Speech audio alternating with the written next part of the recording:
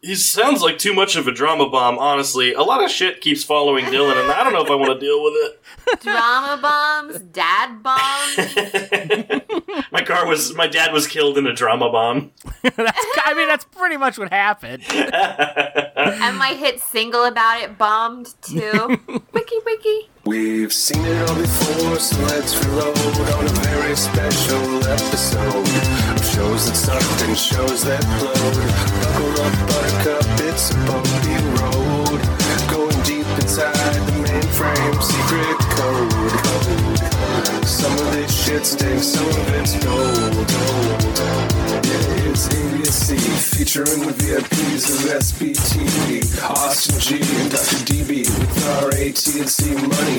Weird TVs, their specialty. It might be all four, or just one, two, or three, cause they're old and kinda busy. So go get ready and take a peek. So set your phasers to download a rarity that we had bestowed. Special moments no one would have showed. Open your body holes cause you're gonna get told. Grab yourself a drink and let's unload in a very special episode. Hello, and welcome to a very special episode, the podcast which reviews very special episodes of TV featuring recently departed actors. I am your host, Austin Gorton, and joining me today is the Brenda to my Brandon without all of the creepy incest subtext. Carolyn Main, and I'll take your word for that. I try to bring some incest subtext to our show, but I mean, we'll see. Yeah, we got nothing on the Minnesota Twins from 90210. And today we are also joined by a special guest star. And when I say special guest star, this time I mean it like in 90210 when Luke Perry came back and was billed as special guest star. and that person is... me, Shane Hosey, although that does imply that I've been on the show before. I suppose, since, yeah. I've been around in spirit, I guess. Yes, you are a fellow veteran of the River City podcast. Ah, yeah, rest in peace. R.I.P. And Shane, let's get in a quick plug for your show. Yeah, so my current show that I'm working on is called Anime at the Gates, where a friend of mine and I, Craig May, are watching every anime that's ever been created. And we're reviewing it all, and we're determining it all by random. So each episode we get one at random and watch like the first episode and then review it. Very cool. Our co-host David, who's off basking in wedded bliss as we're recording this, will I think he would get a big kick out of it. Married, huh? Doesn't sound like a good anime fan. Got him! Nicely done. Well, thanks for joining us today, Shane. We are discussing Beverly Hills 90210, Season 3, Episode 22, The Child is Father to the Man, in which we get a double dose of Luke Perry as Dylan deals with the recent death of his father by car bomb. When Dylan is dealing with it. Yeah, Dylan is dealing with it. I see what you did there. He's not dealing with it very well, I have to say. No, he is one not. One of them is doing it a little better, and one of them is like Chris Gaines when Garth Brooks got sad. Yeah, this is kind of the Chris Gaines, Garth Brooks Dylan episode a little bit, isn't it? So yeah, I decided to do this episode since Luke Perry has recently and somewhat suddenly passed away. He Luke perished.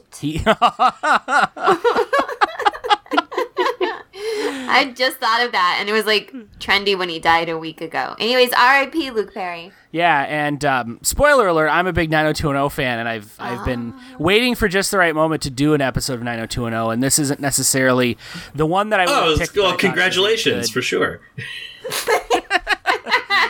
But I thought that this was a good Luke Perry showcase, and since lately we seem to be more often than not having our episode selections dictated for us by the passing of celebrities, I figured this was the way to go. Mona from Who's the Boss will have to wait for a later episode, I guess. Oh my god, how come we haven't done her yet? Because I'm a bigger 90210 fan than I am a Who's the Boss fan.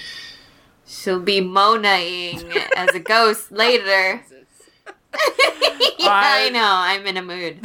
So, Shane, what is your relationship with Beverly Hills 90210? Oh, let me tell you, man, none. Absolutely zero. Never seen it before. A single second of the show. Awesome. So this all made perfect sense. Yep, I definitely started taking notes at the beginning and then realized, I don't know any of these character names. I'm going to stop. I'm going to stop taking notes because none of this is going to make sense to me, even if I read it later. Carolyn, how about you? Pretty similar. For some reason, this never appealed to me when it was airing. I think it was just too soap opera-matic. And it is something, though, to look at all these men and all their hairstyles and coifs. Quaffs. So it's nice to see. What year was this episode? It's like 94? Question mark. This episode aired the 17th of February, 1993. 93, I feel good okay. about my guess. Yeah. Yeah, no, that was a pretty good guess. I was 7. Yeah, see, I'm the oldie here. I would have been 12. Yeah. Austin, I guess I would say also my biggest relationship to 90210 is how sometimes we'd mention it when you and I were on a Saved by the Bell podcast. Yeah, Saved by the Bell is sort of the squeaky clean, even more ridiculous version of 90210. It's got So a it's the couple gateway.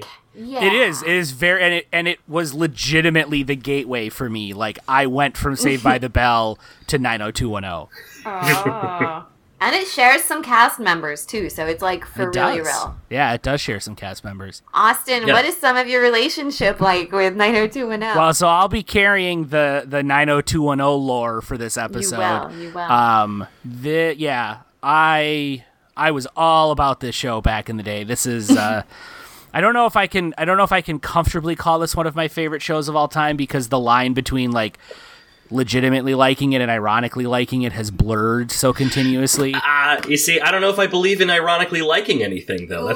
You put in enough time to something, I'm sorry, you like it. That's a legitimate. I often say that I have a hard time with the concept of guilty pleasures because like what you like, you don't have to be guilty. You don't have to feel guilty about it.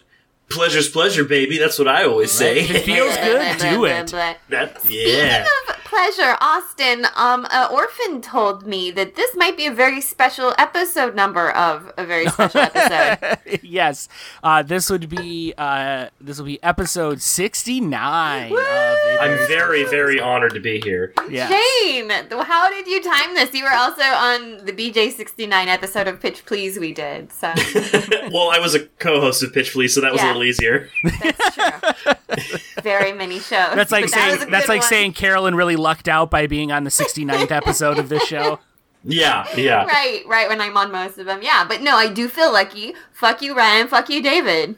Go 69 each other. Yeah, so I'm a big 90210 fan. I watched it pretty much when I was like maybe 10-ish, my best friend at the time was like, you gotta check out this show, and he got me to watch it, and I missed like the first season and a half. I think I really got into it during their first summer episodes, which was a thing that they did early on, which was kind of 90210 was one of the nascent Fox Network's kind of breakout hits, along with The Simpsons and Married with Children, that kind of like put them on the map. And one of the things that they did to do that was to air new episodes in the summer, because no one has new episodes in the summer. Kids are outside playing. So Right. they were the only show anyone was talking about for a few months. And nowadays you're like, whatever, there's new TV on all the fucking time whenever I want to just pull it up on my streaming platform of choice. But back then that was kind of a big deal, and that's, I think, when I first got into it was their first set of like summer episodes.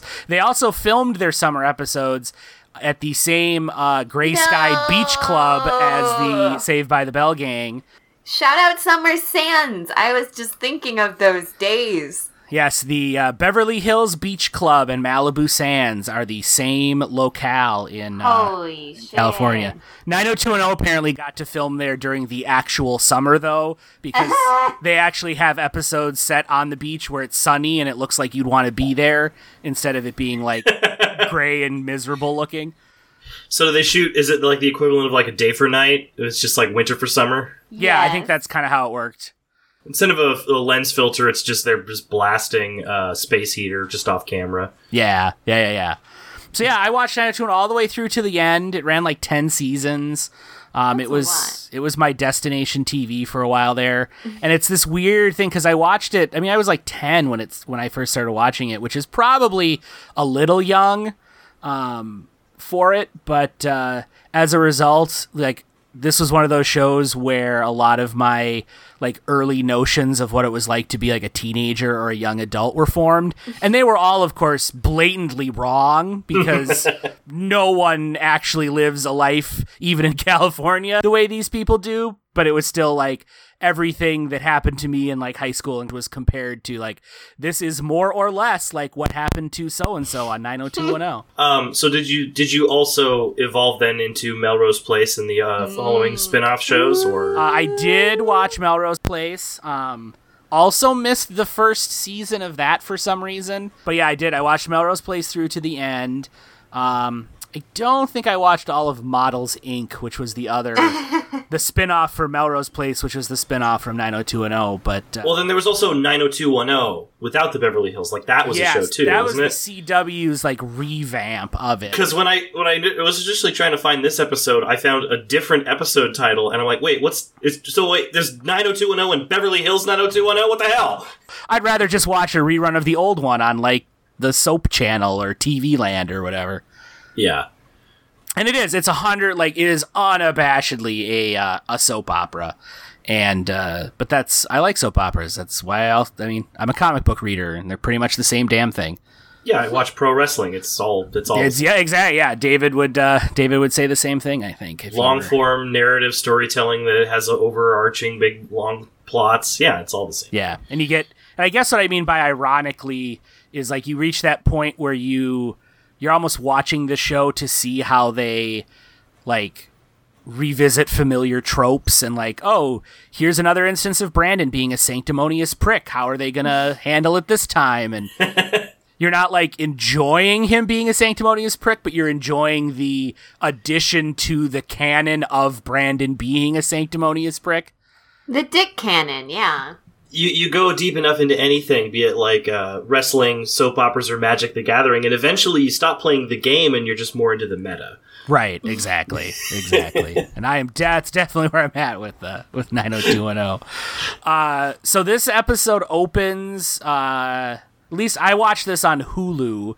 I think you guys watched it through like Dailymotion or something like that. No comment. I plead the fifth. I maybe found it in the internet somewhere else. Yeah. And on Hulu, at least, there was no cold open, and the only like flashback we got was an artsy flashback in the first scene. But the laying the groundwork for this episode is that Dylan's dad is like a white collar criminal with a lot of money who got sent to jail for mob connections, and then he got out of jail. And he and Dylan were estranged for a long time, but when he got out of jail, they kind of reconnected and they started to have this great relationship and everything was great. And then his dad blew up in a car bomb that the mob set to get back at him. And that was the end of the previous episode, which then gets referenced in the first scene of this episode. And while all that was going on, we had the first big blow up of the Kelly, Dylan, Brenda love triangle when Dylan cast off longtime romantic partner Brenda in favor of Kelly, and Brenda got super pissed and said she never wanted to see them again and talk to them again, and that runs undercurrent throughout this episode as well. Brenda is Shannon Doherty, and Kelly is the blonde lady. Yes, that is correct. All right. I have a question. Yes. In terms of continuity, the way that I saw that beginning montage, I had interpreted that as it was Dylan's car that had the bomb in it. It was not Dylan's car. It was his dad's. Because it looked like he was having problems with the car, and then his dad was like, "No, I'll take care of it," and then he blew up. So it for some reason, when I just saw it cold without knowing anything, it looked like, oh, was that bomb meant for Dylan? How important is Dylan? Yeah, it's very much a case. So the staging of it was Dylan's dad is living on a houseboat at this point in time. Like all cool motherfuckers. Cool dad. Right? Wow. And so then, like, that morning, he needed to move his car or something like that. And so Dylan was like, oh, don't worry, Dad, I'll go move it for you because we're getting along swimmingly now. And then as Dylan walked out to start the car, which would have resulted in Dylan blowing up, Kelly called on the houseboat phone to talk to Dylan, and so then his dad was like, hey, Dylan, phone call, and Dylan comes back and talks to Kelly, and while he's doing that, his dad goes to move the car and then blows up. Wait, you're saying houseboats have phones? I know, big, giant, clunky cell phones, like in the rest of this episode. Oh, hold on, I'll take this call on my boat phone. Phones almost as big as some of those coats they were wearing. Right? Oh, I have some things to say about those coats. Just you wait. I do too. Great. So the episode opens with a sort of black and white, pseudo artsy flashback to the sequence of events that led to Dylan's dad blowing up and Dylan falling to the ground in literal fist clenching angst. And then he wakes up to find himself being taunted by a gray sweatshirt and baseball hat clad version of himself who's like, we're always going to have to deal with this now, pal. These nightmares of our dad blowing up. So that was another instant question I had. So I have a self-diagnosed case of mild face blindness, so I wasn't 100% sure that was also Luke Perry. So I'm like, so who is this other character, and is he always around? I felt a little later on like I had a mild case of face blindness because there's so many handsome men with really big hair that I was getting like 3 of them confused, and then they pull out this twin situation. Yeah, and it's not fair. You put a hat on a guy, and how the hell am I supposed to recognize Luke Perry? That's true. That's like espionage 101. Right? Yeah. Right? Well, for what it's worth, that was Luke Perry in a dual role, and this is the only episode in which Dylan is haunted by himself. Wow. So, yeah. Then we go to a scene at the 1950s diner Peach Pit that the gang hangs out at. That's basically their Max, Carol. Yeah, it was so clearly the Max, and also what the fuck from Full House. The Smash Club. Smash Room, the Sizzle Room. Or whatever it was called. Yeah. Instead of a wizard, the Peach Pit is owned by Nat, who's like a washed-up Hollywood actor. That's not as cool. It's not nearly as cool. He should get into the occult as a washed-up actor, restaurateur. Amongst 90210 fans, there's the general consensus that by the time they started adding Nat to the opening credits towards the end of the show's run, you're in trouble. Ooh. Poor Nat. Yeah. So Brian Austin Green, who is playing David, who is basically a wannabe Vanilla Ice at this point in the continuity. The skinny brunette with tall hair. Yes, he is the youngest of the crew. When the show started, he was the uber nerd. He was basically like a Screech who had another Screech that he hung out with, and the two of them followed the older girls around and did creepy, screechy, stalky things. Oh, no. And then over the course of one of those series of summer episodes, his dad and Kelly's mom started dating, and he got a little less geeky and a little more acceptable and sort of got integrated into the group. And then that's the same time that his little buddy came back from spending the summer learning about guns in Oklahoma and then shooting himself, which gets referenced later in this episode. Nice. Okay. But at this point in time, David is a fully integrated member of the group with aspirations to become a white Vanilla Ice rapper. Yes. A whiter still. Yeah, a whiter still. And then eventually Brian Austin Green will grow up and marry Megan Fox. What, really? Well, good for him. Yeah. Did they stay together? I don't know.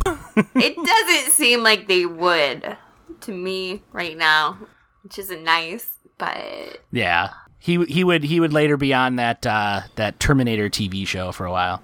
Oh, right. Yeah, I think they're still married. Damn. Okay, Brian Austin Green, I did you dirty. I'm sorry. Per the Cracked Research team, they are still married. Okay, good for you guys. Yeah. Wow. So anyway, Vanilla Ice is hanging out at the Peach Pit with the rest of the gang, watching coverage of Dylan's dad's funeral and complaining about how he has to go to his first big recording session the same day as Dylan's dad's funeral. You know what he should do is sample that dad explosion noise over and over again. and Dylan's anguished cry. Nah! This next track is called Dad Explosion. That's 10 times harder than anything Vanilla Ice ever did. And it would be 10 times better than anything we ever hear from David in future episodes as far as his music is concerned. Oh, no, they actually play his music? Oh, no. Oh, yeah, no, he ends up, he becomes part of, Babyface's band and cheats on Donna with a record executive, and, yeah, it's unfortunate. Well, as long as his first career, you know. Yeah. So, we go back that record executive's name? Megan Fox. We go to Dylan's house, where he is trying to get a hold of his mom, who lives in Hawaii, and is getting taunted by baseball hat Dylan some more. And then Kelly, the blonde in the Kelly, Dylan, Brenda triangle, comes out and tries to comfort him, but then Brenda's dad shows up at the door and is like, "Yo, Dylan, come stay with us while you deal with your dad being all exploded." And Kelly's not too happy about that because it means that Dylan's going to be hanging out in the house with Brenda, but the three of them manage to push past the media gathered outside of Dylan's house, and a somewhat sinister-looking guy is watching them from a car, and he's like, "Well, we can't just grab the kid in front of all of the press," and you're supposed to be like, "Ooh, is the mob after Dylan now?"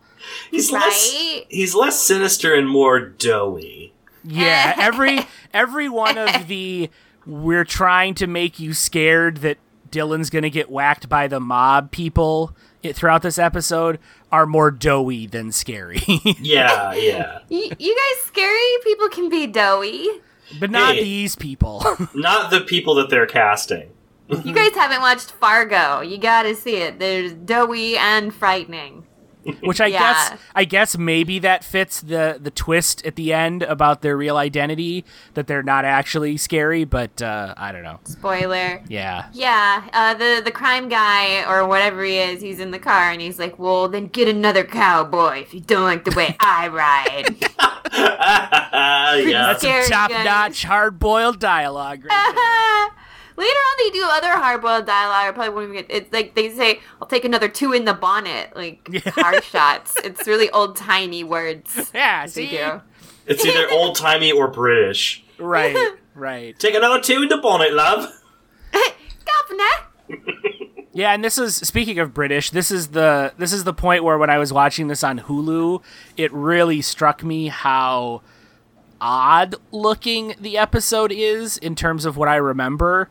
I don't know if it's the conversion to watching it on an HD TV when it was a standard def show, or if they did something weird, remastered it when they put it on Hulu, but it has almost that weird high frame rate that British shows have, and the backgrounds seem further in the back of the camera's field, to the point where they're almost like matte painting looking, but I know that they're actual sets, and it was very off-putting throughout the rest of the episode once it all kind of clicked into place for me. Yeah, see, I had an interesting problem with mine too. I don't know if it was the HD conversion or whatever it was, but for some reason all the text was backwards and everyone's faces seemed reversed. I don't know, Carol, did you have that problem too? No, but the problem I had is very strange, actually. At the very end of the episode, when it's doing the credits, it would just stop for a minute and then pick back up as soon as I had relaxed. And then it would stop again. But it didn't have snow or leaves going in a corner, Shane. So So, next scene, Dylan and Kelly and Brenda's dad, Jim, arrive at the eponymous Walsh house, which is a setting that outlasts all of the actual Walshes on the show. Oh, they just keep hanging out at their house? Yes, the entire Walsh family, Brenda and Brandon and the two parents, all leave the show at one point before the show ends, but their house remains the central locale on the show. Do more Walshes come into it? No. Okay. Interesting. They basically give the house to Steve at one point, and then he lives there with other. Okay. Because that's what you enough. do. You just give houses to your kids' friends, right? I mean, when you're rich, maybe. How rich are these people? They're not supposed to be that rich. The whole. They all kind of look pretty rich. Well, I You're know, very I right. know. The initial premise of the show was that a family from Minnesota moves to Beverly Hills, and it's all like wacky fish out of water because they have Midwestern values, and they don't have a maid, and they have curfew. But all of these, Valley girls from Beverly Hills have like designer clothes and can stay out as late as they want. And how will these wacky Midwesterners fit in? But that vanishes pretty quickly. It turns out people just want to watch stuff about Beverly Hills. Yeah, they just want to watch pretty people being pretty and having dramatic problems, and that's pretty much what we get. I guess we haven't said how banging the theme song is. Yeah, I didn't. I blew past that since you guys aren't. Yeah. This is an early experience with it, but yeah, that opening theme song is pretty rocking. It was good. Definitely, I liked it. made me feel horny for the show and horny for the characters. Which I'm pretty sure is what its mission statement was. Right? It's one of the hornier theme songs we've done. So hooray for us on our Gonna dry you 69th out. episode. Yeah. Dry you out, get you real thirsty for them. Yeah. Glug glug. So Dylan is all angsty and is like staring out in the backyard and talking about how like it's the same backyard from before my dad exploded as it is right now. And then Brenda's like, come inside, you guys, it's cold. And I'm like, fuck you, Brenda. You're from Minnesota, and you haven't been in California long enough that you should be cold by whatever the coldest temperature in California is. Accuracy check. Brutal. Yeah. Maybe she's just being empathetic to Dylan. She's just like, get inside the house. Get inside the house, Dylan. You're probably cold. You're probably cold like your dead dad in the ground who's cold and dying and dead. I'm pretty sure it's hot wherever he is. Oh, biblical. So they go inside upstairs. They're making up a bed for Dylan and talking about grieving. And Brenda gives an overly simplistic, but he's still with us in spirit. When Dylan tries to blow off going to the memorial service because he's all like, dead is dead, man. What does it matter? This is a really special episode, Austin. It's got a dead dad explosion, unlike your evil twin who wants to drink liquor. All the Right? time. Yeah, like this wouldn't have been my first pick for a very special 90210 episode, but it checks a lot of those boxes. This is our first exploded dad. I'm gonna make that a tag in the post on the website. Exploded dad as a subject. It definitely is about Play it the next that. time your child's father explodes. At one point, Brenda mentions her Aunt Sheila having died and how she's sort of equating this, dealing with that to Dylan's situation. And Aunt Sheila was previously mentioned in the very special Does Brenda Have Breast Cancer episode? Oh, shit. Because Aunt Sheila Wow. died from breast cancer. I was worried she died from exploding. Because Aunt Sheila was killed, Yeah, it was by, killed the by the mob too. or a drug overdose, or if there was one of the Midwestern people, like, I don't know, clogged artery from cheese, I suppose. That does get us a lot. You gotta watch out. Austin's Midwestern. It was the mafia. They gave her exploding titty implants. But Yeah. they gave her cancer instead. The bomb was a dud, but it gave her cancer. Then we cut to the house where Kelly and David live as step-siblings, and Kelly is complaining to Tori Spelling about how she can't just sex Dylan's troubles away, and also about how she doesn't like the fact that Dylan is living at the Walshes at this point. And then Vanilla Ice comes in, and Donna gets mad when she finds out that he hasn't rescheduled his recording session that conflicts with Dylan's dad's funeral. Yeah, Donna really cares about that.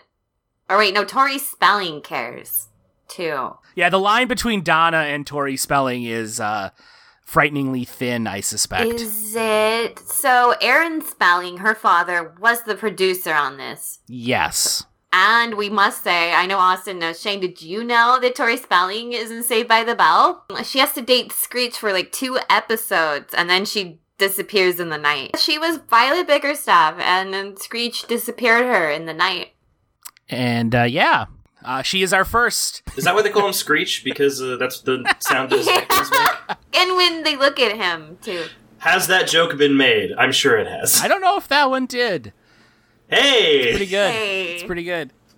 Now you don't need to watch Saved by the Bell. Yeah, I think I've cracked the code. Graduated out. Very nice.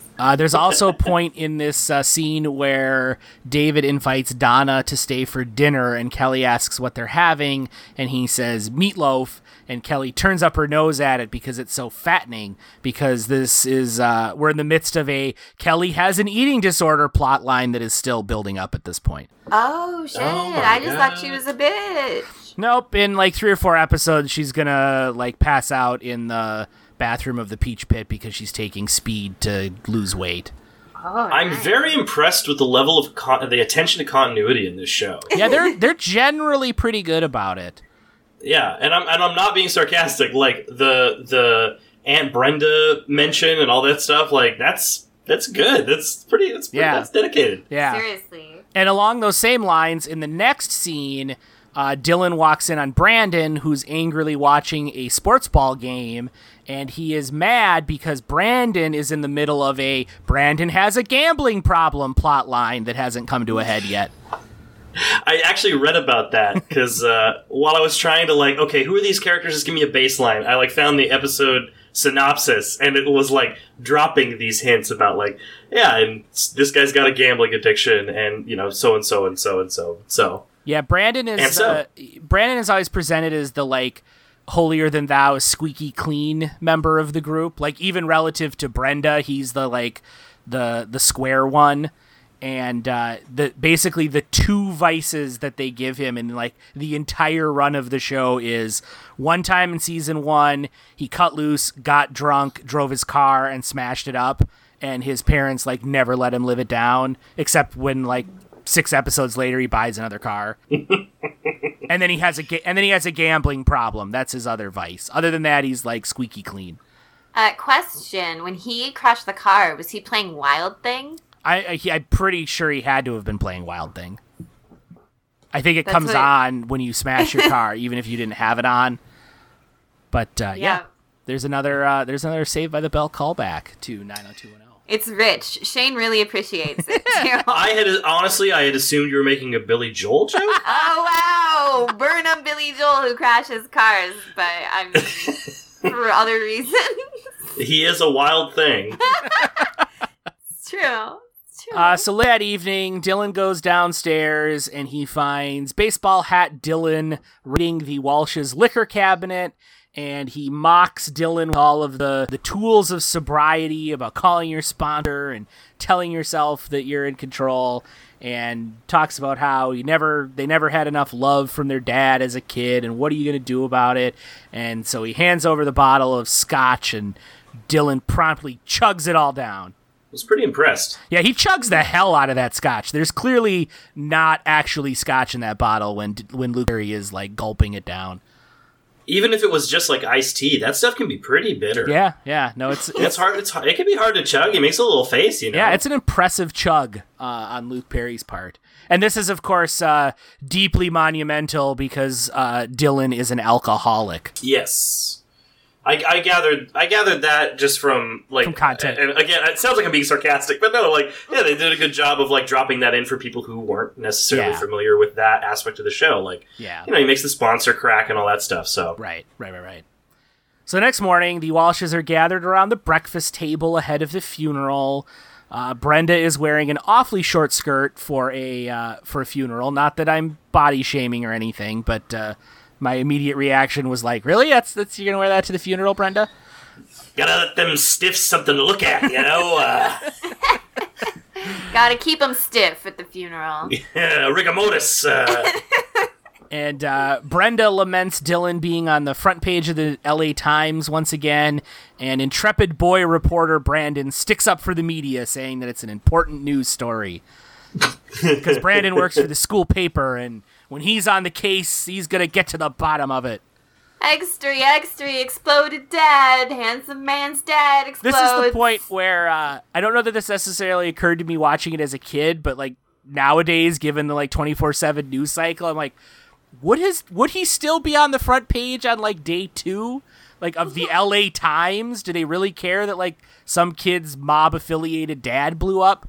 I mean, I guess. I don't know. He probably was like a bit of a media darling. Like, he was. I mean, certainly like that... his dad's somewhat famous. Like when he got arrested and went to jail, that was news earlier in the series. Mm-hmm. So I mean, I'm trying to think of a rough analogy of like someone who's known for being like a wealthy real estate mogul, but also with like shifty ties. I might even be tempted to say a certain current president of the United States before he became the president of the United States. Right. Might be roughly analogous. Like if Donald Trump, before he became like a super nutso political type, had been arrested and then blew up in a car, would Donald Trump Jr. be staked out by reporters? Probably. Probably. We could only hope. But I mean, on day 2, though, it's a fair question. Yeah. And that's, I feel like today, certainly he would have been pushed down into like page 7 because nothing is news for more than like 10 minutes nowadays. But part of the reason that is because of Donald Trump. So yeah, like... that's true. So if he had blown up in a car 15 years ago, maybe it'd be different. Yeah, who knows? Yeah. So then we go back to the David Kelly house, and Tori Spelling is yelling at Kelly for not being ready yet and not wanting to go to the funeral because she's going to have to talk to Brenda. And then she yells at Vanilla Ice some more because he's got to go record his white boy rap after the funeral instead of going over to the Walsh's house.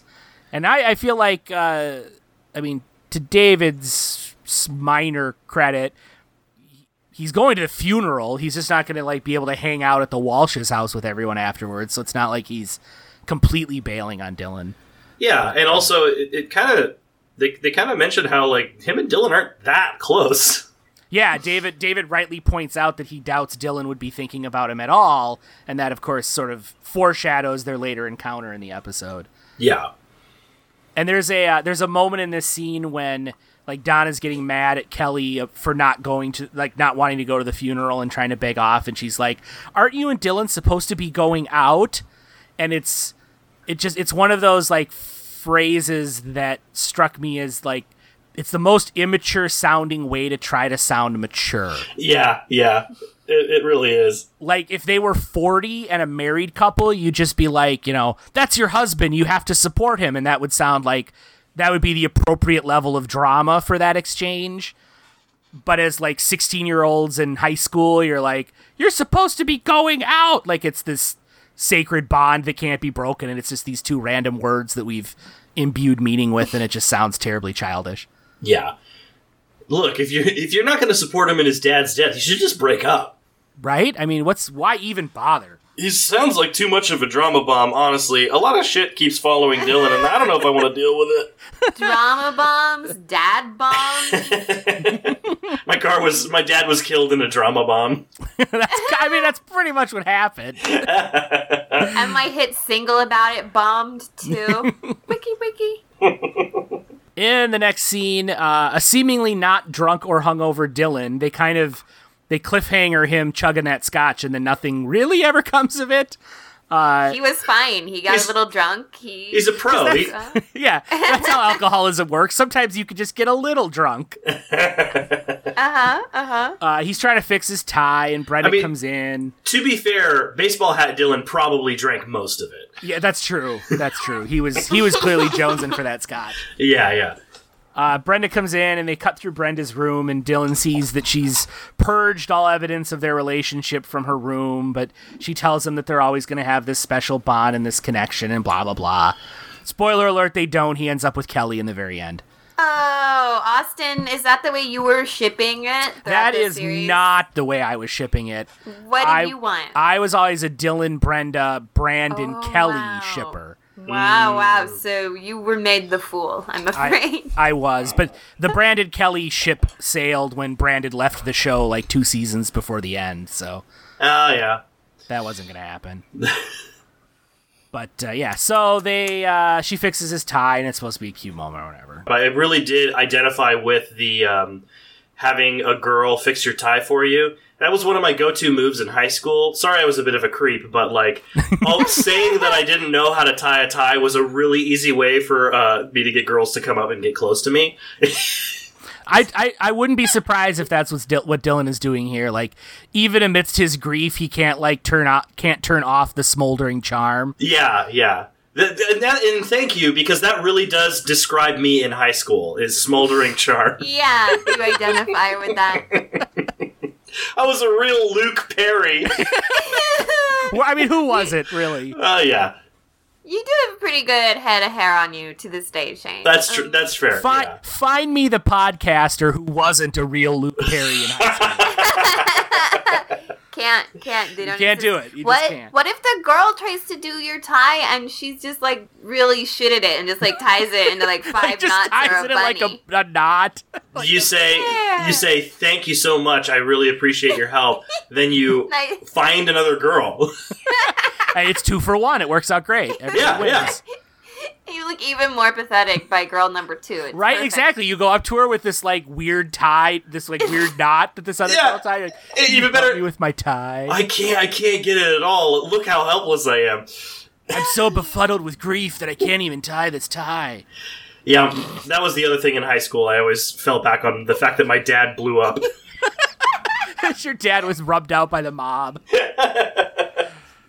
So they go to the church, funeral home, whatever, and Dylan's looking at the urn that's containing his father, because I don't think he had a lot of choice about whether or not he was going to be cremated. Heyo!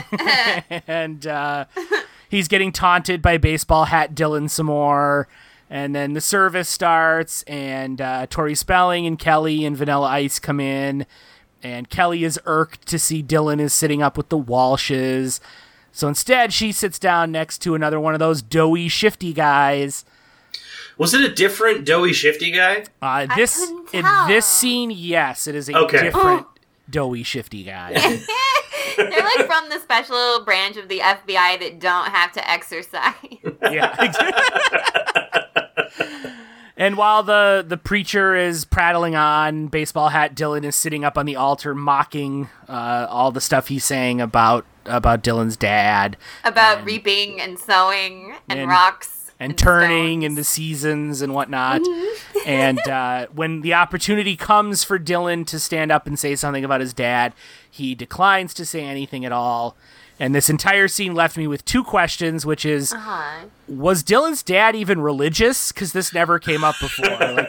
Is this a Catholic service? Is this Lutheran? I have no idea what's going on. And also, the church is filled with random people. I have no idea who any of them are. They're all mafia. Yeah, I'm like, is this all, are these goons? Did they send the goons to, make sure he was really dead? Are they old, shifty financial people? Tip over the urn, see if he's in there. We don't know what Dylan's dad did at night. He probably had many lovers at the Peach Pit as well. Yeah, maybe. Maybe, but I didn't see very many, women in this room. It's just a lot of, I didn't say women, Austin. They're all just business connections, just associates. Winky business. Fair enough. I think when you die, your LinkedIn profile sends out invitations to everybody. Yeah, you have to opt out of it. So. yeah, you have to opt out. All these people are like, oh, I worked for one of Jack McKay's firms 20 years ago. I guess I better go to his funeral. Well, it's a good networking opportunity because everyone else from their LinkedIn profile's going to be there. Everybody in behind the first 2 pews are just trading business cards. Yeah. And demo tapes. Yeah. Resumes and whatnot. Yeah. Yeah. So after the service, they're still at the funeral home. Everybody's hanging out, waiting for Dylan, because I guess they can't go to the Walsh's house without him. And Vanilla Ice is getting impatient because Dylan isn't grieving fast enough and he needs to go stop, collaborate, and listen. Not necessarily in that order, but yeah. Not necessarily in that order, but to some extent. And Donna's finally like, just get the fuck out and go to your goddamn recording session.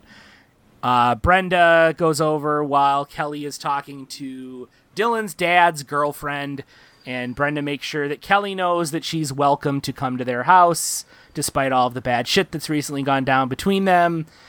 And then Dylan is going to the bathroom, and he's accosted by that doughy, shady guy who was sitting in the funeral. Yeah. So I like how this scene happens because they're like, where's he going? He's going to the bathroom. And I could just hear them do the next line, which is, he's going to take a giant shit out of grief. See, when they made that excuse that he's going to the bathroom, I thought that he was going to be like dipping into the communion wine or something like that. I thought he was sneaking off to drink more. Yeah, no, he was literally just had to take a leak. Yeah.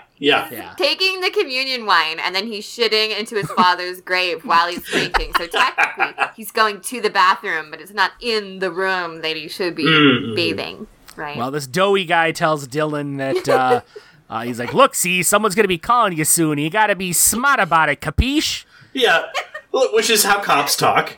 Right, exactly. They definitely do. Exactly. Like, homeboy, you are alone in a bathroom with a guy. Like, I'm pretty sure you can say, like, hey, there was more to your father than you knew. I'm not a criminal, but you should, like, I don't know. I can't go into details right now, but we're going to be calling you. It's on the up and up.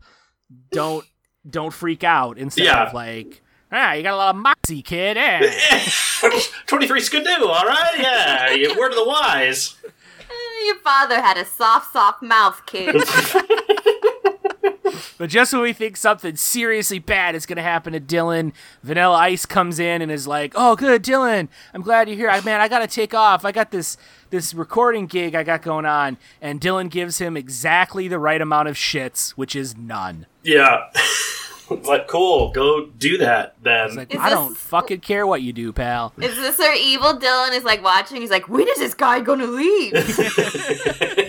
He's like, got his feet up in one of the stalls. So back at the Walsh house, Brandon and Steve are trying to cure Dylan's grief with sport ball, and that doesn't work. And Brenda's worried that the mob's gonna rub Dylan out, and Kelly is stress eating her anxiety because she's in Brenda's house and Dylan's in Brenda's house, and how is she supposed to deal with all of this? And baseball hat Dylan is taunting real Dylan with the liquor cabinet throughout this whole sordid affair, which made me wonder, like, maybe when you're hosting, I guess this is like a wake of sorts, maybe when you're hosting a wake for your teenage son's friend who's staying at your house and is also an alcoholic, maybe don't roll out a giant cart filled with booze and put it in the middle of your living room. Oh yeah, they had a spread too. That was like a buffet. Yeah, it was like a buffet of booze bottles. It was ridiculous. In an adult funeral, I understand, like, his dad was an adult, but, like, you're hosting your friends, your kids' friends at this point. Like, do you really need that much booze out? Yeah, this is the kids' table version of the wake. Exactly. Where they just have a whole cart of Capri Sun. Yeah. Evil Dylan slamming them. But this is 90210, where they have to try desperately to make the 30-somethings playing teenagers seem as old as possible. That's true. Speaking of, the oldest teenager is the lady who's like the lady nerd, right? Where is she? Andrea. Can you just call her Andrea? She talks to Brandon's mom about gardening at one point, and she was here?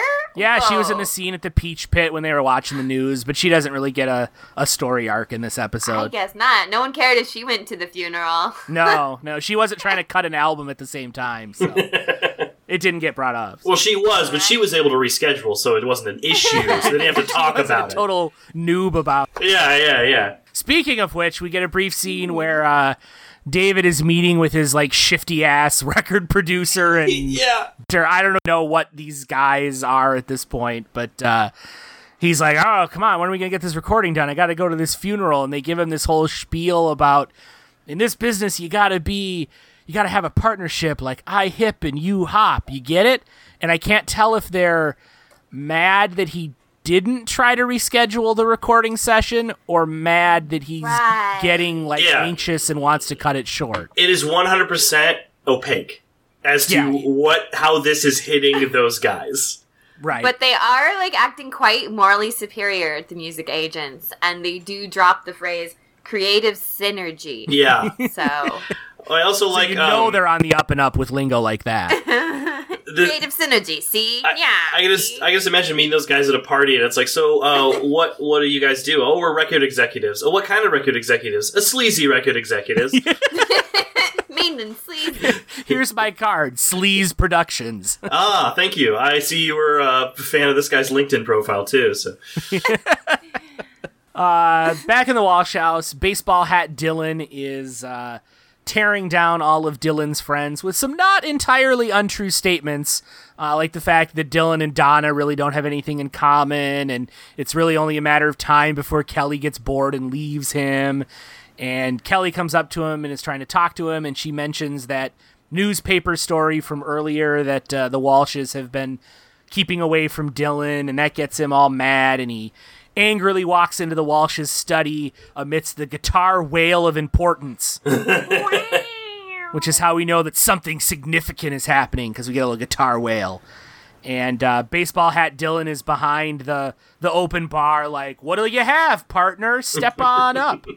Much like the bartender in The Shining. Exactly. We're channeling some Kubrick here. Yeah. What was Dylan's drink of choice? I'm sure he got, like, really shitty when he realized he was an alcoholic. He kept holding a bottle of Johnny Walker, which I recognize because I'm an alcoholic. I also recognize it as a bottle of Johnny Walker. Johnny Walker Black, specifically. Yeah. The good shit. But I don't believe they ever established... Like, we've seen him... He's always been a recovering alcoholic for as long as he's been on the show. Like, that was always... Since he was 8 years old. Yeah, we'll get into that. I have some thoughts on that.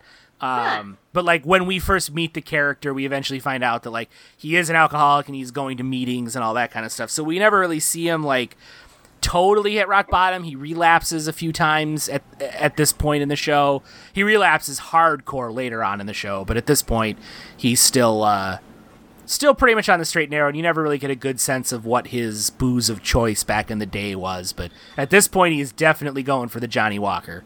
Yeah. Well, like any good TV alcoholic, his booze of choice was just booze. Right, exactly. Brown liquid, please. Booze and plenty of it.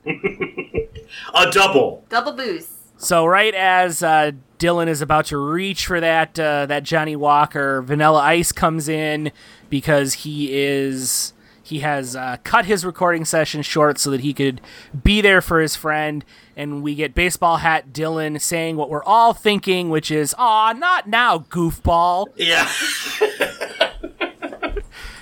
And I feel like that was that could have been David's like calling card whenever he came on the screen for a while there. It's like his Norm. Yeah, exactly. Hey, Norm. Ah, not now, goofball. Go record an album, you goof. And Dylan's basically like, get the hell out of here, man. I'm trying to drink myself into a stupor, and we're not even friends. And David says, you're right, we're not friends, but I feel like I know you really well right now because I recently watched my best friend blow himself away, and I know what it's like to grieve the way you're grieving right now. And he gives him a whole bit about how you can't drink away your problems and blah, blah, blah, blah, blah. And that's enough for real world Dylan to shut up Baseball Hat Dylan and quash the urge to drink.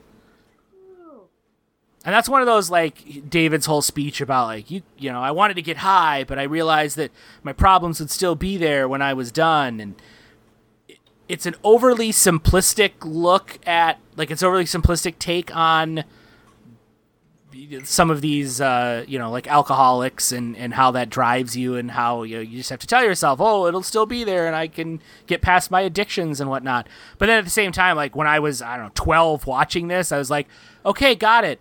Can't drink away my problems. Check. Yeah, I mean, ostensibly a show for the younger set. It's not a bad lesson to teach. Right. But then it's funny because like watching this now as an adult, I'm like, maybe you can drink away your problems. Well, if one of your problems is that you're not drunk, drinking does help. take that away. It's true. It does help. It was at this point in the episode when my wife, who was not really paying very much attention, looked up and commented that Tori Spelling's head looks too big for her skinny body. Yeah, Tori Spelling has never been like the easiest child actor on the eyes necessarily. This scene will also get referenced later in the series when Dylan is helping a pill-addicted David get sober in college. Oh. He tells him about the time that David came in after his dad's funeral and, without knowing it, stopped him from significantly falling off the wagon. See, good continuity. See, continuity. That's like really continuity trying. Like Saved by the Bell didn't try. It's like the anti-Saved by the Bell in that regard. Yeah. In college, did they get hooked on NO nitrous? No, they got hooked on legitimate drugs like heroin and speed and... Whoa. Yeah. Heroin college. What, did they go to Oregon? Yeah, Dylan loses all of his money to con artists at one point and spends like half a season just totally blown out on heroin. Okay, wait, how do you... Con artist? He stole his class ring? I don't believe the class rings were involved at all. Okay. How do you get that much heroin when you get conned out of all your money? That is a legit... it's a good question. He steals a little bit. They really don't explore. Makes some smart investments.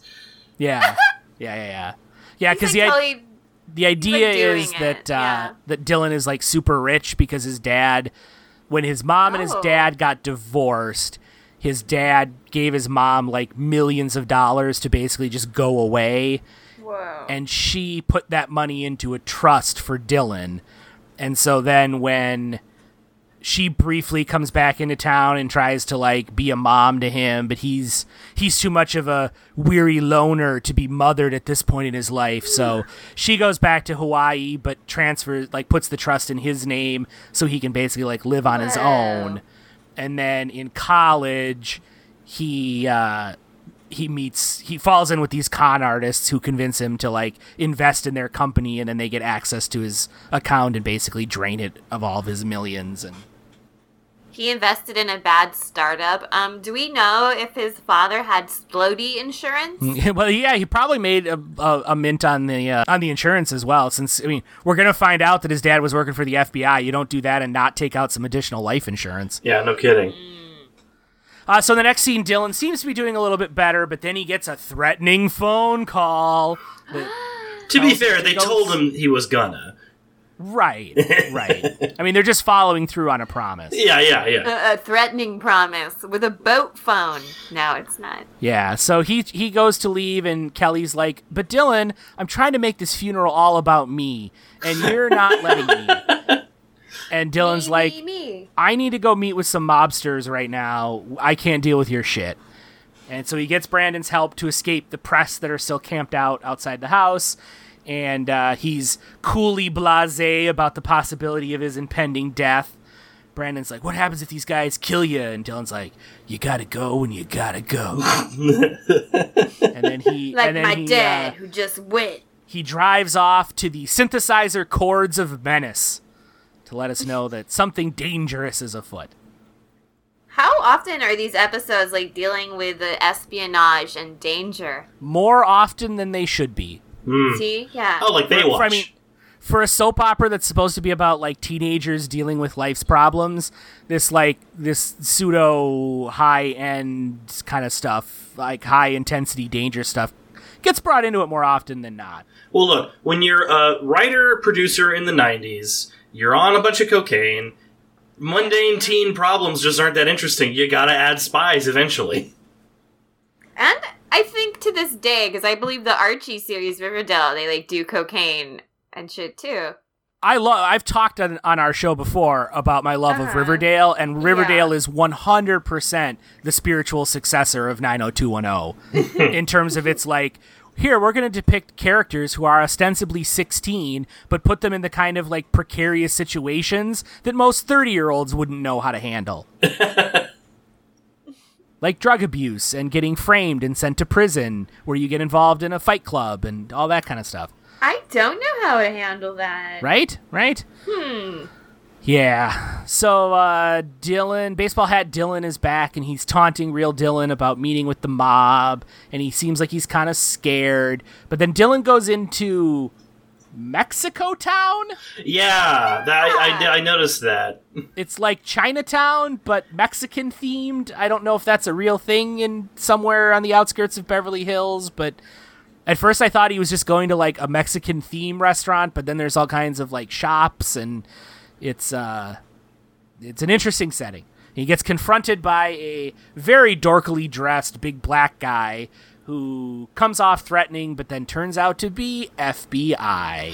You know, it's funny. As soon as it like panned up to show like the whole guy, I was like, he seems nice. I don't know, for some reason, I trust this guy. Like the bland stripe pattern on his collared shirt makes me feel comfortable and soothed. Also, this was when I really noticed that Dylan was like 5 pounds a boy in a 15-pound suit of clothes. Oh man, the coats get so big in there. Yeah, it's funny because like Dylan throughout the show is supposed to be this like scrappy street fighter type. Whenever there's like any kind of like fisticuffs or whatever, They have fisticuffs? oh totally. But yeah, the whole time you're just like, you feel like a stiff breeze could knock over Luke Perry. Yeah. Well, he's wearing a sail, so he's just gonna go. Like, This is true.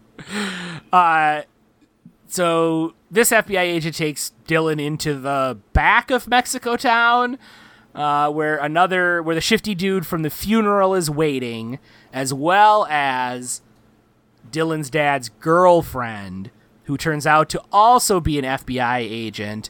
And we find out that Dylan's dad was secretly working with the FBI to lure out his old mob buddies. What? And while all of this is going on, literally every single person in the scene is wearing an enormous trench coat. yep, because they're spies. Yeah, because they're doing like shady spy stuff and Yeah. they wear a trench coat. It's espionage. This would also be when my wife looked up and said, "Oh, it's a trench coat party. Thank you for wearing the appropriate attire, Dylan." No one can tell you're a spy if they can't see most of your body because it's under a large coat. That's just coats and spying That's Spy 101. Yeah, right there. Dylan rightly lays into the FBI, pointing out that they seem to have let their star witness get blown up. And the FBI agent gets kind of testy about that, but, I mean, Dylan's not wrong. Yeah, his defense is like, okay! He just yells like, okay! Like, that's enough. It's like, Yeah, okay, we do it. Okay. But my dad, though... Yeah, I'm sure your okay is really going to comfort Dylan in his grief. Yeah. Yeah. It seems then to, which is weird. He talks one-on-one with his dad's girlfriend, and she tells Dylan that she did love his dad for real and was going to resign from the FBI, but now they both need to find a way to move on because his dad got exploded. And in general, throughout this whole, like, the FBI needs to secretly talk to Dylan subplot, I feel like they could have handled the whole thing a lot better. Yeah. Do they make Hallmark cards for when your dad gets exploded? Well, apparently they should. I'm sure if you go on the website, you can find something. I'm sure they have an extensive archive. Like a template that you can personalize. Yeah. But yeah, I feel like the writers went a little too far out of their way to make us think that this was the mob, to the point where you're like, why is the FBI acting like the mob when you find out the truth? Yeah, exactly. Like they could have been like, oh, someone is ominously watching Dylan and someone ominously needs to get him alone, and you're like, maybe it's the mob, but these guys are basically like, we're gonna do mob things to you, but we're really the FBI. Yeah. As a longtime watcher of wrestling, it's the same kind of writing logic in which the more a guy talks about being an upstanding citizen, the more likely he is going to punch someone in the ball bag at some point during the evening. So here's a spoiler alert for you guys, since this kind of Wait, kind of hold on. I did a little bit of further reading. Dylan's dad is not dead. Dylan's dad Oh is my not God, dead. What? Yeah, I was waiting for the appropriate time to also bring that up. Yes. Oh man, what an emotional roller coaster. How is he not dead? He got exploded. He faked his own death. Yeah, they swapped him out and faked his death. Oh my god. You know, they swapped him out during that thing that accidentally made him switch places with his son. Yeah, exactly. The thing that he couldn't have predicted, Dylan's girlfriend calling. Was she in on it, maybe? I don't know. No, she was not. Yeah. Yeah, towards Maybe, though. I'm pretty sure it's either the penultimate season or the last season of 90210. There's like a near plane crash that makes the national news, and like Dylan's watching TV with Steve or whatever, and they're showing the passengers getting off the plane, and Dylan's like, "Wait a minute," and he hits pause. He's like, "That's my dad," and he goes and finds out that he was in witness protection, and he has this whole other family, and blah blah blah blah blah. Ice cold, Dad. Yeah, it was. This would have been. I would have been in high school when that episode aired, and that was. I wouldn't call it the like jump the shark moment for me, because I mean, plenty of ridiculous ass things had happened Right. on 90210 before, but that was the point where I was just like, this is just 100% a straight up soap opera. Like, early on, it tried to present itself as like a soap opera for teens, and we're going to tackle issues that kids care about, and blah, blah, blah. But by the point that Dylan's dad, who we thought was blown up by the mob, turns out to secretly be alive, I'm like, I may as well just be watching General Hospital at this point. See, this goes back to what I was saying about continuity, because the fact that Right. Dylan's dad is alive, and the way that it's sort of hand-waved, that it's like, oh, well, I fake my own death, don't think too hard about it. When, at this point in the show, it seems like they are rewarding you for paying attention and kind of thinking about this stuff. So, you know, that's definitely like a symptom of bad writing in that way. Right. And again, like, speaking of continuity, Dylan's dad's FBI agent girlfriend will pop up a couple more times. Like, later on. I was going to ask, did she know about it? I don't think she did. And I do believe she comes back, like, when Dylan sees him on TV, he goes to her, basically, like, she's still an FBI agent, and is like, what the hell? And she's like, I have no idea. And it's with her help that they, like, track him down in witness protection. Well, all right. Yeah. Yeah. And there's, before that, after so he loses his money, goes on a heroin bender, gets better from that, and then tries to steal back his money from the con artist that took it, and he goes to her for help to, like, track them down, some non-extradition country or something like that. Is it in Mexico Town? Is that what they? Yeah, I think it's just south of Mexico Town. How could you trick us into Mexico Town? Yeah. So just to keep going for a second, when we return to the dad, the prodigal dead dad, is he like, hey Dad, why did you leave? And Dad's just like, I was really fucking sick of you guys.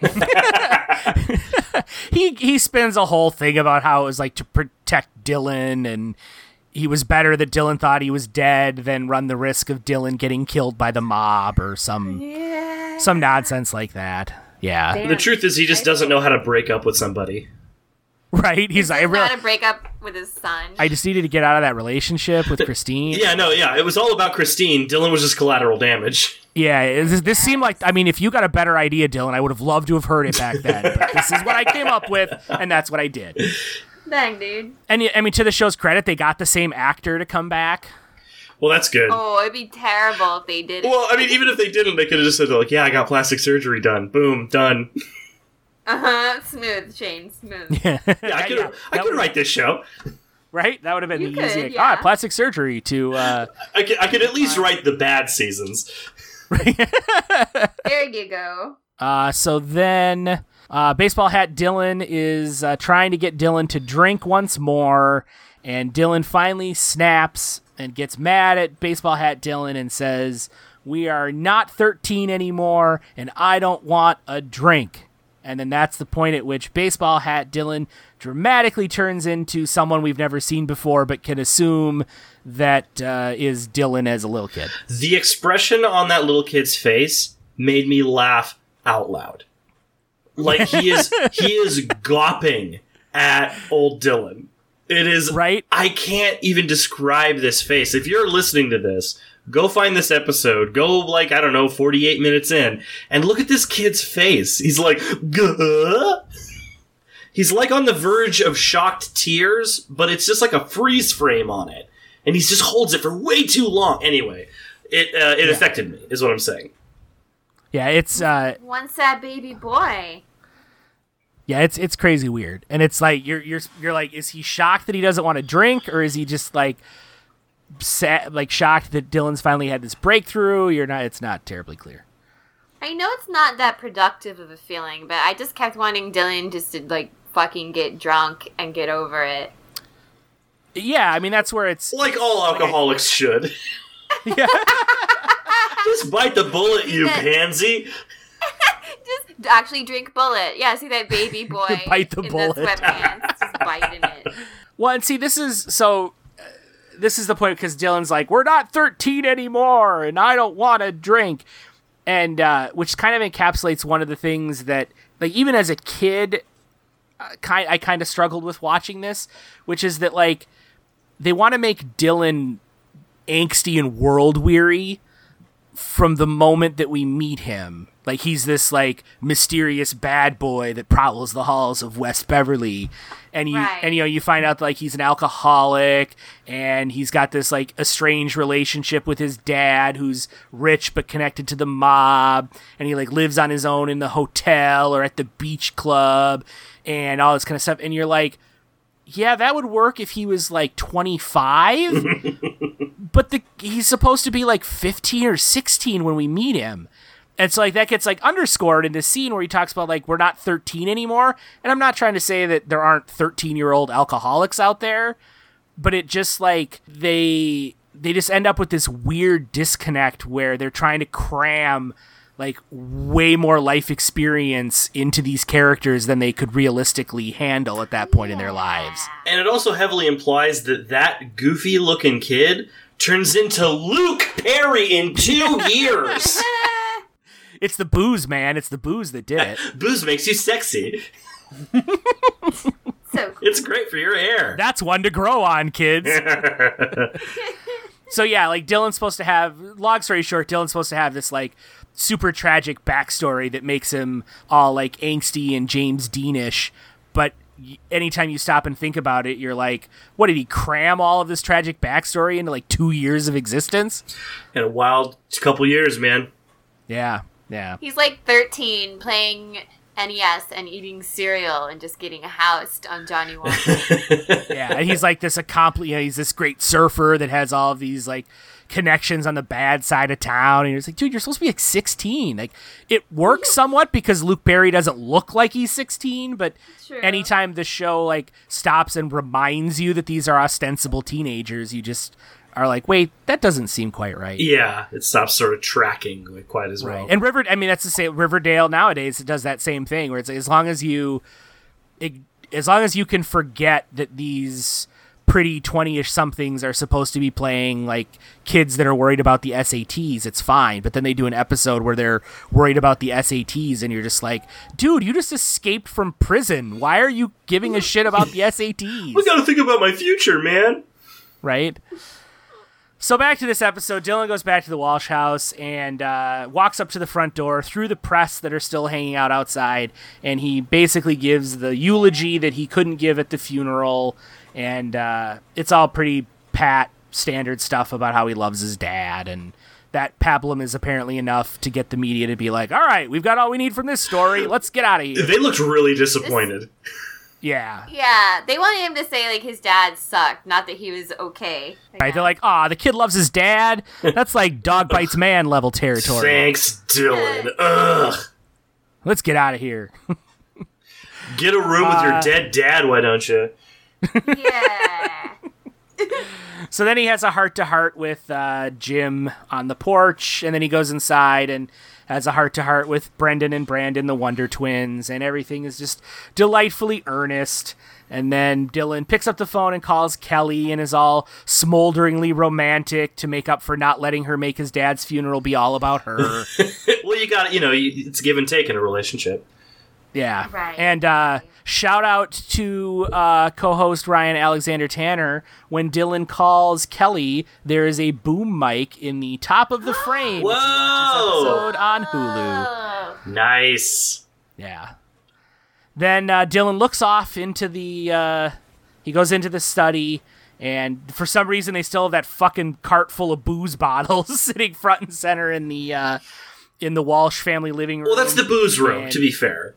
It is. This is where they all go to. This is where Jim kicks back with like 6 or 7 vodka gimlets, apparently. Stares down some booze bottles and rubs his dad's urn, and turns around to find baseball hat Kid Dylan sobbing on the step, and he sits down and gives him a hug, and there's a song that plays that I'm pretty sure isn't the song that was when this originally aired. Ha. And then adult Dylan and Kid Dylan share shots out of the dad's urn. They dump out the ashes and fill it up with Johnny Walker. Yeah, adult, quote, Dylan, consoling child Dylan. I just expected, like, directed by David Lynch to appear or something like that. You know? Yeah. It did not appear. It is kind of close to that. Yeah, so Dylan, they have the double Dylan, and then there's that other boy who looks like Dylan, the one who's not Vanilla Ice. Yeah, David. Yeah, why do all the men look almost the same in this? Because this was 1994, and that was everybody has like inexplicably tall hair. The men, at least the one of them is like a blonde guy. Yeah, oh yeah, that's true. Sports. Brandon, Dylan, and David all have the like poofy Vanilla Ice hair, but chestnut. But poor like 50-year-old looking Ian Ziering, he just has like curly blonde pubes on his head. Yeah, he's got that ramen look. Yeah. Steve's the fucking worst. Was he the guy who was mad at Vanilla Ice in the beginning of the episode? Yeah, he's mad at Vanilla Ice because he was his manager for a while, and he wasn't getting Vanilla Ice enough gigs, so he fired him. And now Vanilla Ice is all full of himself because he's got this record deal set up, which, spoiler alert, doesn't turn out very well for him because he doesn't have someone like Steve watching out for him. Really? And that's another example. Like, Steve is supposed to be this like super like Hollywood insider because his mom was on a sitcom, and so he like knows the ins and outs of Hollywood and the music biz, and he knows how to handle all of those shifty record executives. And you're like, but you're 16, how could you possibly have the requisite experience to be that much of an expert as you claim to be? Well, it's because they're all 16 too. Yeah, I guess they don't know any better. All the executives, Everyone's 16. Everyone's 16.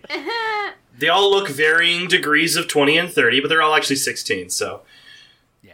It's the only explanation. And to your earlier question about the level of stakes in this episode and how often that gets repeated, just to give you a sense, in the episode after this one, the Brandon has a gambling problem plotline comes to fruition, in which Brandon gets in so deep with a bookie, he is threatened with death. Whoa. Do they kill him? They do not.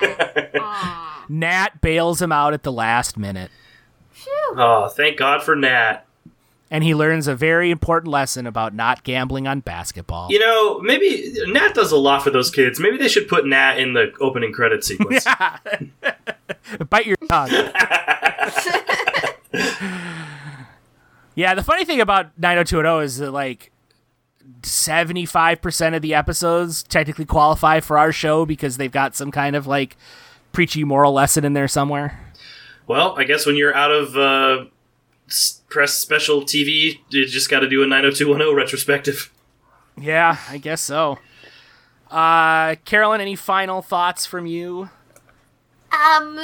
Just when your dad gets exploded, just like hang out and be cool for a while, and maybe he'll come back. I think this is very special to know that your dad might just leave you for his own reasons and fake his death. And watch out for puffy gangsters, because they might actually be FBI, which is probably worse. Shane, how about you? Any closing thoughts? Any last remarks? You know, I came into this not having seen any Beverly Hills 90210 or anything like Melrose Place, et cetera, and I figured that I would be so lost for this episode, not know what was going on. But, like, honestly, by about halfway through, they had established everything that I needed to know. And I was, like, engaged with all these characters, so it's a pretty well-crafted show, I gotta say. Yeah, they Looks do. like you got a new fan. No, I'm never going to watch another episode unless I'm invited on a podcast to do so. But if the thing is, if I were, I wouldn't hate it. Yeah. This episode benefits, in all honesty, and for what it's worth, since we are doing this because Luke Perry recently died, this episode does benefit because it's focused on Dylan, and for all of the jokes about sort of his smolderingness and his outlandish backstory and all that. He really is one of the show's better characters, and it usually does better when it's focused on him. And for the most part, series' worst characters get sidelined in this one. Like, we don't really have much from Steve. We don't really have much from Andrea. We have to deal with a little bit of Vanilla Ice, but not too much, and he actually gets kind of a decent moment with Dylan at the end there. And the only thing that Tori Spelling really does is yell at other people, and that's not terrible from Tori Spelling, so... Well, honestly, the double performance from Luke Perry was really good. Like... Yeah. Acting opposite yourself is no easy task, but like that was really engaging. Like when it was just him versus him, like those scenes really popped. Yeah, and you get a good sense there's no other way that they could have done it, but you almost wish that they didn't have to show the little kid Dylan at the end. Yeah. Because Luke Perry as gray sweatshirt baseball hat Dylan really does project this sort of air of a kid trying to come across as a older kid / grown up. Like, you get the sense that this is like the little kid part of Dylan that's trying to puff himself up and make himself feel better. And obviously that gets spelled out for you at the end when he turns into a little kid, and they probably had to do it that way. But to Luke Perry's credit, he really sells that idea even before that switch. Yeah. I mean, could they have found a man for him to hug that would have looked like him enough if they wanted to? You mean like just kept him as Luke Perry and then done like a body double at the end so he could hold him? Use the other brunette man, not Vanilla Ice. Brandon. Yeah, they could just... I won't remember. It just would have been Brandon, yeah. Yeah. I was about to suggest the same thing, honestly. Like, hey, I think it would have been kind of interesting to see Luke Perry break down like a little kid and start sobbing. And then get hugged by Luke Perry. Luke Perry. Yeah. Yeah. That would have that probably would have been even better. Yeah. Well. So armchair quarterback. Yeah, so that is this episode. Shane, thanks again for being on the show. That was my pleasure. It was a pleasure to have you. Yeah. Let's hear where we can find you online and pimp your shows again and all that fun stuff. Yeah, you can find the show Anime at the Gates wherever you find podcasts. I always encourage people to leave a review if you can, even if it's like a scathing negative review about how much you hate me and Craig and wish that we would stop doing the show. As long as you rate it 5 stars, I don't care what you say. And you can find me on Twitter at Shane Hosey, just Hosea is how I spell my last name. That's the hard part. Shane's pretty easy. And you can post funny jokes and talk about my shows, and I'm working on a tabletop role-playing game. I'm busy. You also do wrestling stuff, and you have a podcast, Spec Script, which I'm on a lot where people write episodes of shows that they haven't watched. Yes, I am also a co-host of Spec Script, and I always forget to plug. It's actually far more popular than Anime at the Gate, so I never feel like I need to plug it. But yeah, Spec Script is it plugs itself. It plugs itself. It's a great show. We record it live here in town, and but you can find that as a podcast also wherever podcasts are procured. Sold for free. Carolyn, how about you? Same question, names changed? Yeah, let's see. When I'm not crapping into my dad's open grave in front of puffy nuns, you can find me online. I'm Carolyn Main on Twitter, CarolynMai, and like the street. I also have a Facebook and a Patreon. You can find art there, and I'll send you stickers and postcards and shit. And another show I do is obviously Pitch Please, the podcast where we do 60-second screenplays based on the deck of illustrated movie cliche cards. Shane Hosey here, who's been my co-host on many, many episodes. He's very funny. He draws great posters, too. And you can listen to that on Carnival Studios and iTunes, Podbean, and Stitcher. As for me, you can find me on Twitter at Austin Gorton, where you can hit me up with all of your burning 90210 discussion topics.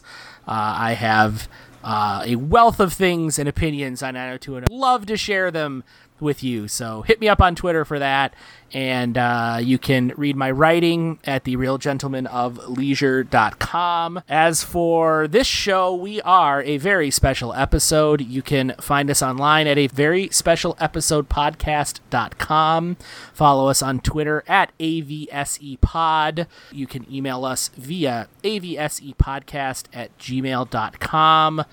And you can download and listen to the show on iTunes, Podbean, Google Play, and Stitcher. 5 stars. 5 stars, yes. You can tell us how much we suck, but give us 5 stars while you do it. Yeah, that's a good point, Carol. We haven't plugged. Rate and review us on all those platforms. Yeah. That's always important. I was scrolling through those ratings and reviewings the other day and was pleasantly surprised by nearly all of them. So feel free to chip in your own 2 cents if you are so inclined. I'm going to write a review about how this was like such a shameless cash-in on the death of a famous actor and how everyone should be ashamed of themselves. 5 stars. You have many options to do that, too, because everybody keeps on fucking dying. Right? Like I said, we're backed up on this one. We got Mona out there, too. I mean, it's... it's a bad time to be a celebrity, it seems like. You know, Mona really lasted a lot longer than Luke Perry. She did, yeah. We didn't think Luke Perry would be the first one to go from 90210. Right? And it's worth mentioning, like, the Hollywood insiders, you know, other celebrities and LA people have had nothing but fantastic things to say about him, which is not that common. So seriously, R.I.P. Luke Perry. Yeah, I've read some interesting stuff. You know, obviously, after he dies, you get all the different kind of, you know, entertainment pundits throwing in their 2 cents about the career and all that kind of stuff. And here's what they really thought. Yeah. And one of the things that you kind of see a lot is that he never shied away from Dylan. He always kind of embraced it. He recognized that it was responsible for a lot of his celebrity. And so, you know, he'd come back when asked, and he wasn't like embarrassed by it, and he brought a lot of that to his later roles in terms of just sort of being up for anything and bringing a certain gravitas to other genre things. And it's kind of like a, if I can do 90210, I can do anything mentality. And yeah, so good for him. Yeah, it's a positive way of thinking about it. So for a very special episode, I am Austin Gorton, and I am telling myself that I am not 13 years old anymore, and I don't want to drink. That was a very special episode. We dissected that shit from head to toe. Did the time fly by or was it slow? Got so many life lessons. Oh, how we've grown.